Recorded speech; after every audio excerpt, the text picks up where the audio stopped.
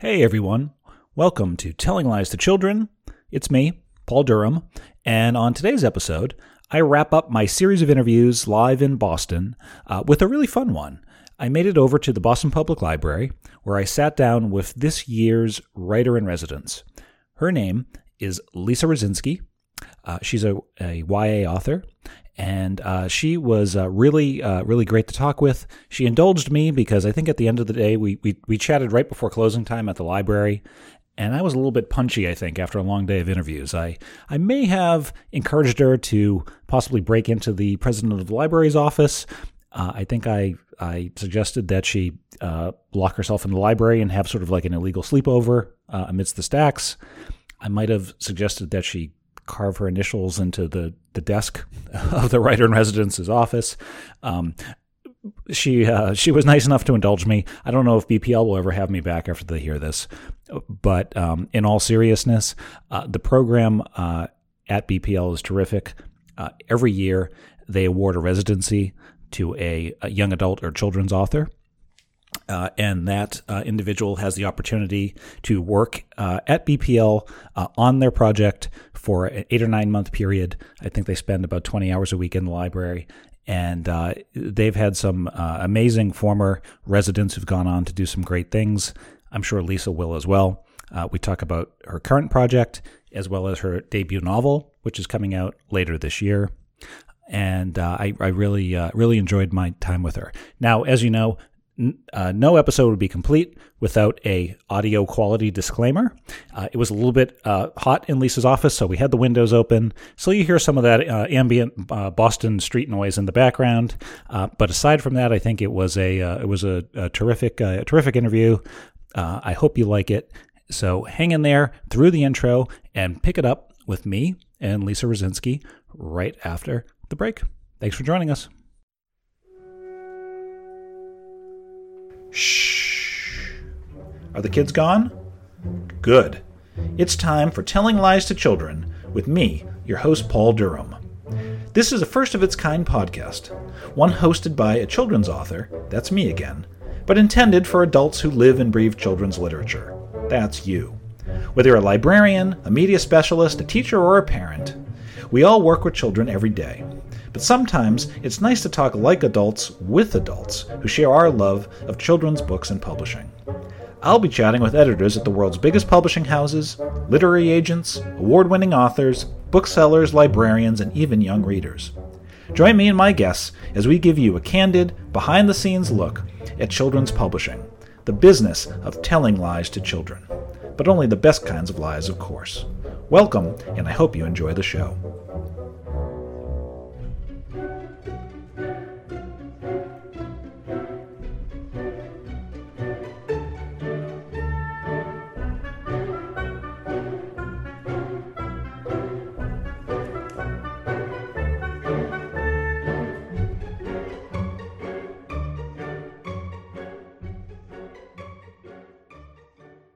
I appreciate you joining me, Lisa.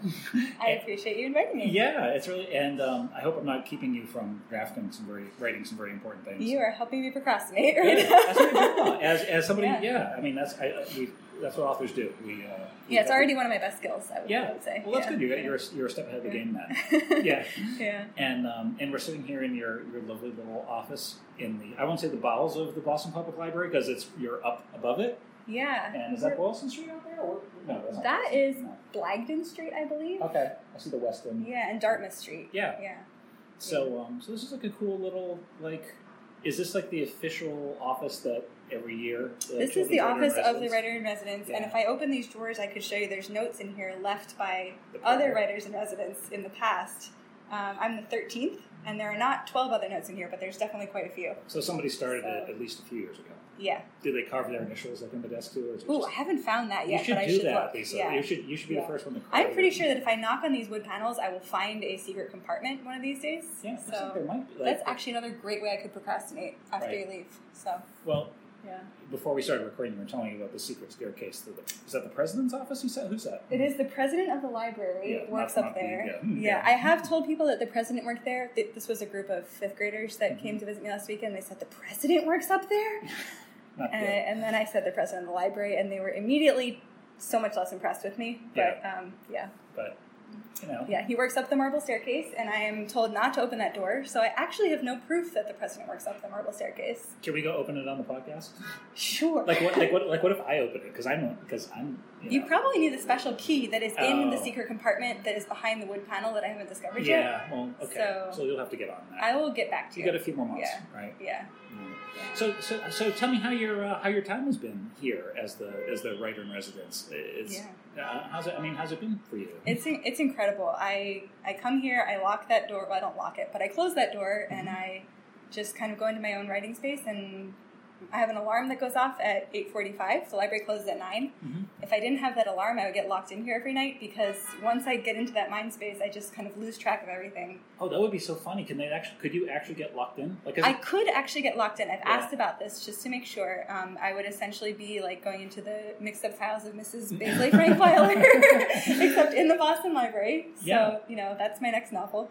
But it would be kind of cool to get locked in overnight, right? Are there like alarms and stuff you would trip if you were roaming around the stacks? I don't know. I mean, there's a cafe, right? There's cushy chairs. Yeah. I've seen some mice, so I'd have some friends. Oh, you have seen some mice? Okay. That's Boston. Right. It's better than the I wouldn't be alone. Mm-hmm. I don't think it would actually be that bad. Yeah. Well, you get me.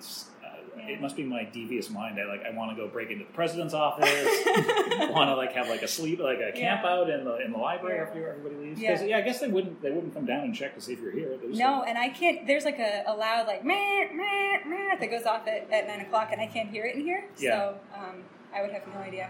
Right. Yeah. Right. And all that noise that is in the background, if it gets picked up, we're not sitting in the middle of the street. That's just that is the traffic of Boston City. That's the traffic to help cool off your office in January. Yep. Yeah. Yeah. Because they keep you nice and warm. They want to make sure that you're not cold and that they do. Yeah. Slippers or anything like that. Yeah. So how did you become familiar with the Writers in Residence program at BPL? That's a great question. When I moved to Boston, I first started coming here for Friday writing dates with a friend of mine, and we would just sit out, in the stack somewhere and write. And I think I first heard about it through my program that I was in at the time at Simmons College, and then another friend found it and sent it to me independently. And I was already sitting here in the library working on my stuff, and I thought, you know what? Since I'm already sitting here, I may as well apply to this thing. Mm-hmm. I'll get an outline out of it. I'll get a first chapter. I'll know where I'm going with my next book. And so I did it and sent it in, and kind of forgot about it. And that was how I heard about it. Yeah. Great. And then a few months go by, and then you hear from them, or a couple months went by. I got a phone call. Someone called me from a number I didn't recognize, and I picked it up. And I was in a coffee shop, and he said, "Hi, Lisa. This is Alan from the Boston Public Library." And I thought, wow, I must have a really big fine on my account if the Boston Public Library is calling me. Yeah. It was not actually a fine on my account, and he said I had been the chosen writer for the residency, and I had to get up and leave the coffee shop because I started breathing really heavily and squeaking a lot. And So that's super exciting. Yeah. Now, have you had a chance to meet any of the prior writers who were sort of sitting at this desk? Yeah. So at the end of the residency, the incoming writer comes in and does a little reading, and the outgoing writer physically prints out their book, ties it up in a bow or puts it in a box or something, and presents it to the president of the library. Oh. So I met the outgoing writer when she presented her manuscript when I came in and did my reading. Right. That's quite the sort of formal Yeah. So, really so you want to make sure you have the manuscript done, right? You don't want to have or else print out page 1 and page 250, and then put a big stack of blank pages in between and hope that he doesn't flip through it. Right. Yeah. So how's it coming? It's going really well. I have done a lot of research at this point, and done some character sketches and done some writing.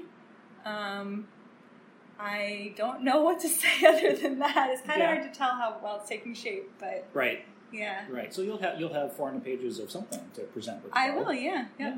That's good. So when did it start? When did you start the residency? September 1st. September 1st. Okay. Yeah.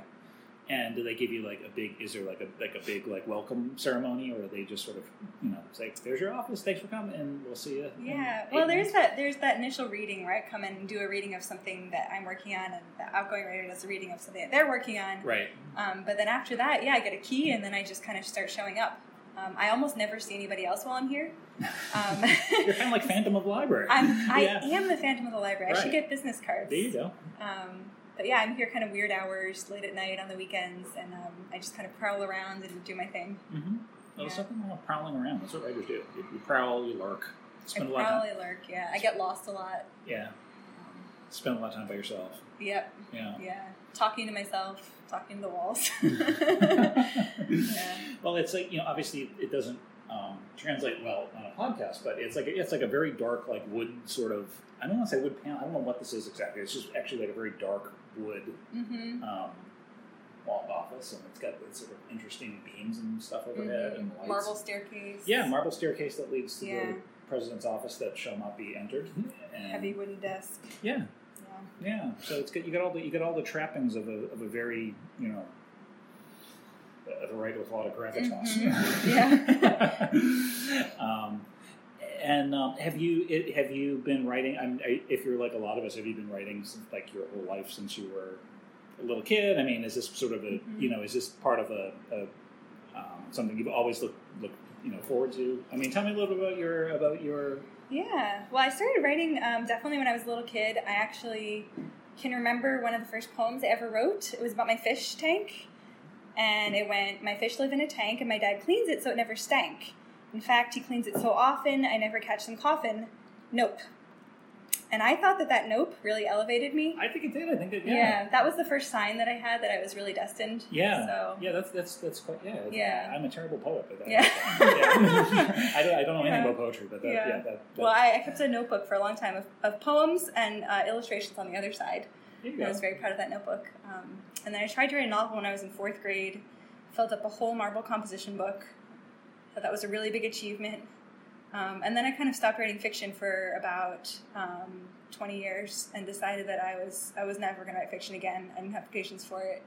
And I just wrote poetry. And then I came back to fiction more recently and decided that now that I've gotten old, I can, I can sit still in one place long enough to write more than a poem at a time. Right, so, right. Yeah. Age will make you do that, right? Yeah, exactly. Yeah.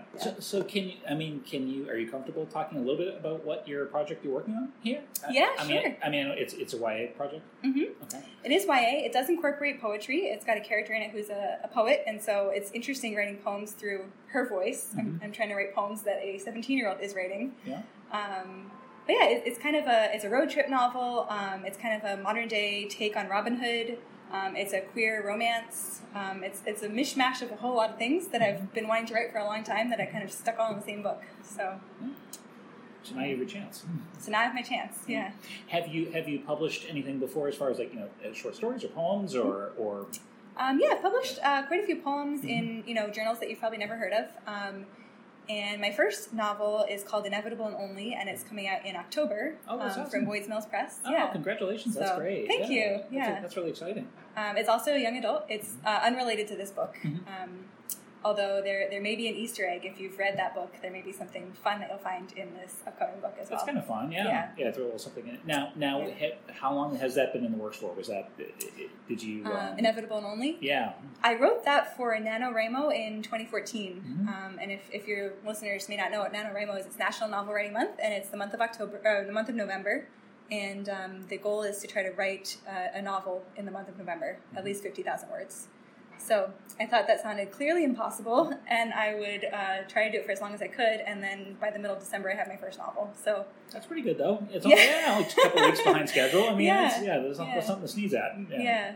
So I think it helped that I was living all by myself in an attic in a town of about 4,000 people at the time, and I was pretty lonely, and so I used to get up and write every morning, and I didn't have that much to distract me, so that helped a lot. Yeah, so that's exciting. I mean, that's really. Are you gonna do something with the library? Maybe, or you think will the library? That'll be next October. So it'll be next October. So I'll be done my residency. Yeah. I certainly hope the library orders it, and I hope it's available here. And I do hope to be doing some readings and stuff in the Boston area. Yeah, that'd be cool. I went, and I always check to see if my books are in when I.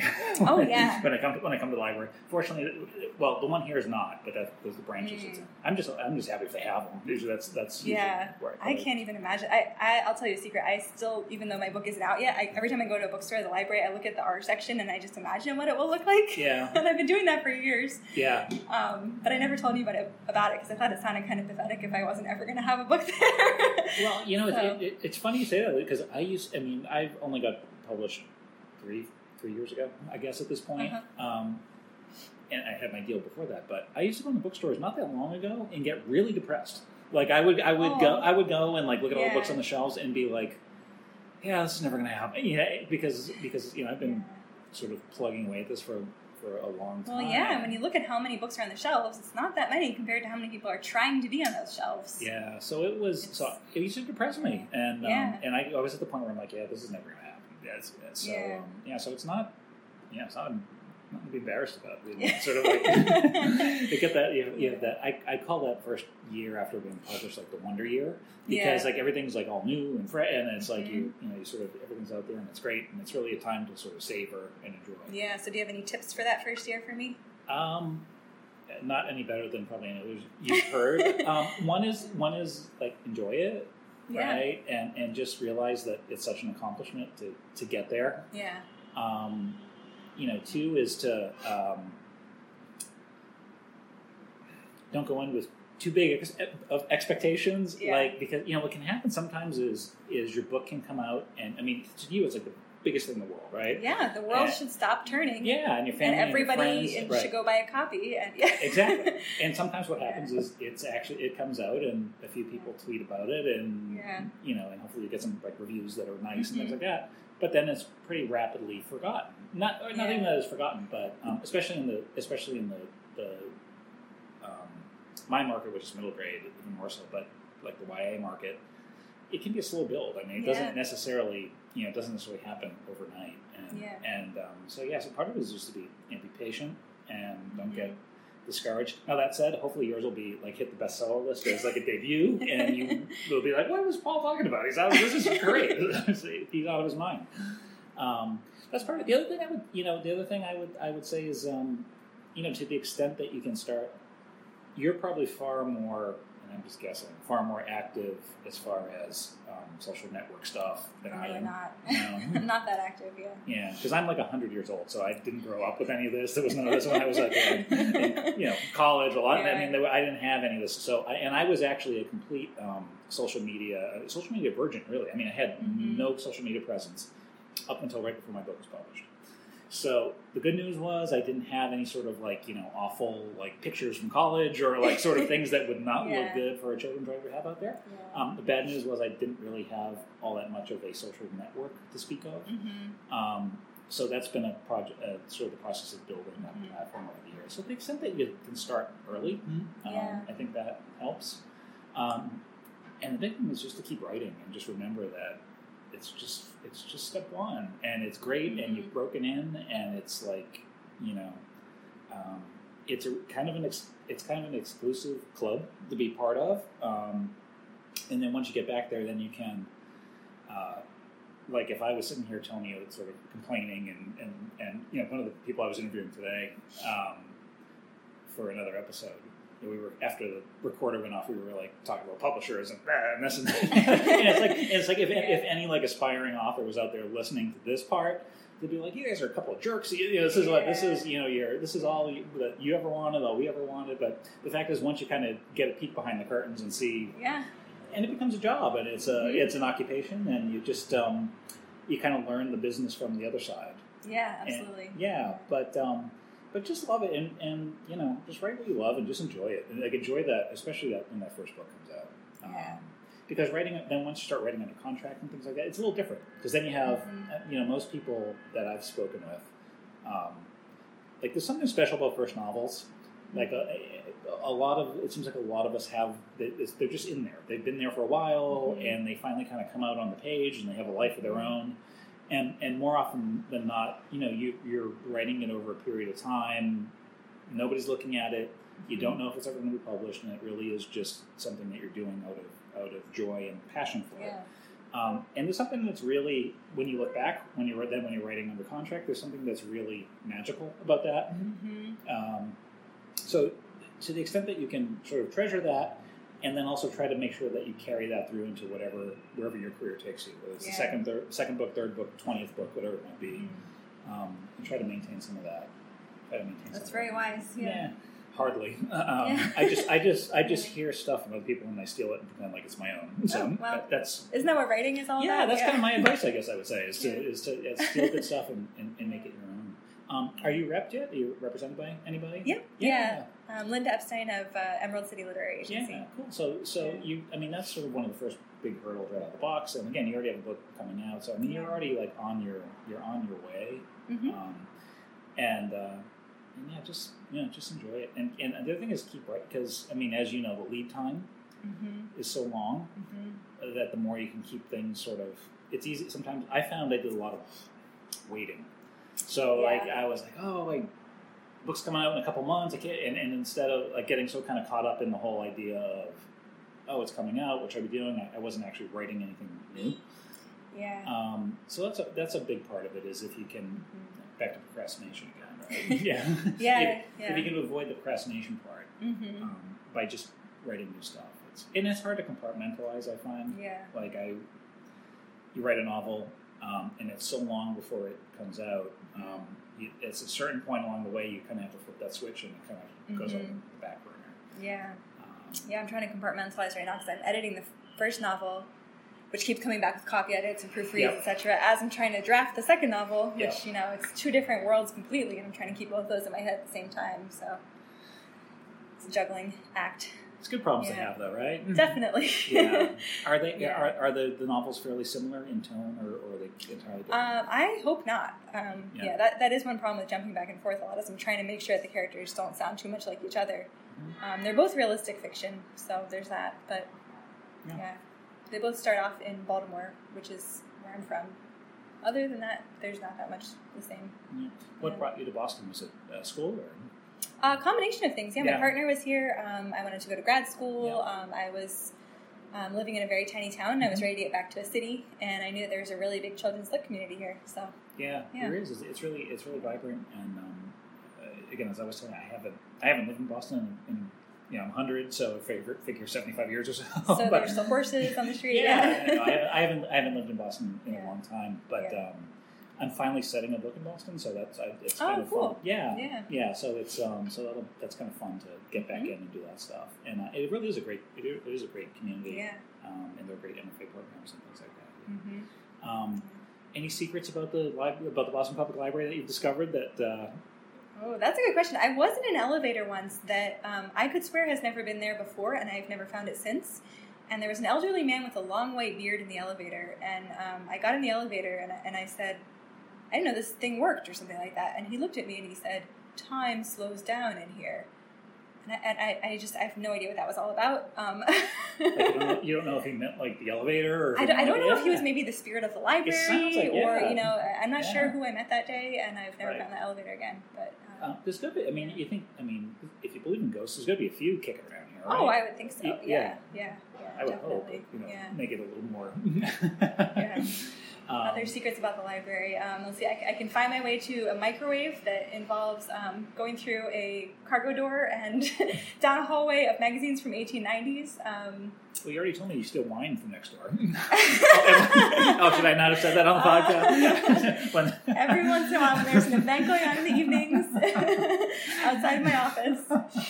It's a good spot. It's a good spot to it's a pretty good spot to be set up. Yep. Yeah. They have readings and programs and stuff for donors here, and I just happen to be extremely close to where those events are happening, and since they have extra, so they were just going to throw it away anyway. Yeah, absolutely. Nobody wants that stuff. Yeah, why waste? Yeah, why waste? Actually, it's called writer juice. So yeah, it makes the writer's night go by faster. Yeah. So tell me again, when's your first novel coming out? Do you have a pub date yet? Yes, I do. October 10th of 2017. Yep. So that's going to be sneaking up on you really fast. Yeah. And what's the name one more time? Inevitable and Only. Inevitable and Only. And Lisa, do you have your website up and all that good stuff? I do. Yeah. It's LisaRosinskiWrites.com. Mm-hmm. Very cool. Yep. And so I'm sure people can find all sorts of wonderful news and updates about what's going on. You can find out what my superpower is. What's your superpower? Well, if I tell you, then why would people go to my website? All right, so just tell me, and we won't. Well, I'll cover the years. My superpower is finding 4-leaf clovers. I have a collection of about 25 or 30 of them, and that's really cool. It's extremely useful. I cannot even begin to tell you how many situations you might find yourself in where you need a 4-leaf clover. Yeah, I should give you. I have a 4-leaf clover with me, but it's not a real. Do you? It's not a. It's not a naturally grown one. Oh. I carry Luck Ugly's 4-leaf clover like patch things with me, and I sometimes just hand them out to random children. Not that you're a child, but since you collect 4-leaf clover, like, maybe I should do one for you. What happens when you give them to a random child? They usually like it. If they know the book, they're really excited. Okay. If they don't know the book, they just think I'm some weirdo, or they're like, "Oh, this is kind of cool. What's a Luck Ugly?" Right? But yeah, they're kind of like, I started giving them out when I did like school visits and stuff like that. So they're kind of That's fun. Yeah, they're kind of fun. So you find a lot of 4-leaf clovers. That's a superpower. I do. Yep. Is that all you got? Anything else? Can't be invisible. Breathe underwater. I can apparently find ghosts in the library. Yeah, you found Old Man Library with the thing going on there. No, that's really about it. Other than that's more than I being able to shut myself up in a room and produce some words every once in a while. Which sometimes feels like a superpower. Yeah, it's definitely a rarer skill than than you would imagine. Before I let you go, do you have favorite books? In the either contemporary. So many favorite books. Yeah. Like I grew up with Madeleine L'Engle's books, which I read over and over and over again. Let's see, most recent favorite books. I'm in love with the book Fangirl by Rainbow Rowell. I reread that every time I need writing inspiration. Last book I could not put down was The Wrath and the Dawn by Renee Ahdieh. Okay. Young adult retelling of 1001 Arabian Nights. I could keep going on and on and on. That's okay. Yeah. Because obviously as a writer, I have yet to meet a writer who's not also an avid reader. I do occasionally meet. Yeah, I don't really read actually. To be honest, I'm just kidding. Yeah, just kidding. Yeah, you're like, nah. Yeah. I see a stack of books on my desk. I've been reading these. Those are actually to prop my feet up for when I'm talking. Yeah. I can't tell if you're being serious or not. Have you been reading them? Is that these for research? This is my Stack O research. Yep. I'm reading a bunch of old Robin Hood retellings and classic legends. I've got a book here of slam poetry, a couple of other contemporary novels, little of this, little of that. There you go. Yeah. I happen to be in the library, so I am able to just kind of use their collection whenever I want. I did discover that I can still have overdue books, though, despite being the writer in residence. I got an email saying that I had a fine on my account the other day, so I better make sure these get back into the stacks. Wow, they don't cut you any slack at all. No, they really don't, yeah. Wow. Yeah. I mean, I might get another call pretty soon. So. Yeah, maybe. Yeah, that's, it's good to have that research downstairs, I guess. And it's pretty amazing, yeah. Yeah. And I don't want to keep you too long, even though I know you're planning a sleepover tonight. Tonight's the night you're going to hide here and stay in the library. Yeah, it sounds good. I'll probably just break into the president's office while I'm at it. Grab a bottle of wine. Yeah, you've really inspired me. I think I have my night cut out for me. You're how many months into the residency are you? What are they going to do now? They're not going to. I know, right? They can't get anybody else. So I mean, you might as well. You need to leave your mark, Lisa. Yeah, just stake it out in here. I think you said I have to carve my initials into the wall too, right? Maybe the desk. Yeah, the wall might not be. Okay. That might be a little too obvious. Okay, all right. Well, seriously, carve your. Am I a bad influence? They probably won't let me back I'm always open to advice, from other writers. I think that's really important, is to listen to the voices of others in your field. So I had to clear these podcasts with somebody higher up in the in the library. Yeah. I obviously did not run any of these suggestions by them. Yeah. So I'm just going rogue with the questions. But Lisa, it was so fun talking with you, and congratulations on all the great news. This is really, really exciting. I'm really excited for you, and I look forward to seeing what you have coming up. Thank you so much. It was great talking with you too. Bye. That's it for today's episode. Thanks for listening, everybody. As always, Telling Lies to Children was brought to you by, nobody. Just me and my guests. One of the nice things about being completely unknown in the vast world of podcasting is that you don't have to listen to me read 10 minutes worth of ads at the beginning and end of every episode. But I hope you'll check out my website, pauldurhambooks.com. There you can find out more about the Luck Ugly series, you can book a school visit, you can shop the newly opened Dead Fish Inn gift shop, or just reach out and say hello. I'd love to hear from you. You can also find links to all of my guests' websites and social media there. So until next time, I wish you happy reading, ugly luck, and I look forward to chatting with you again soon.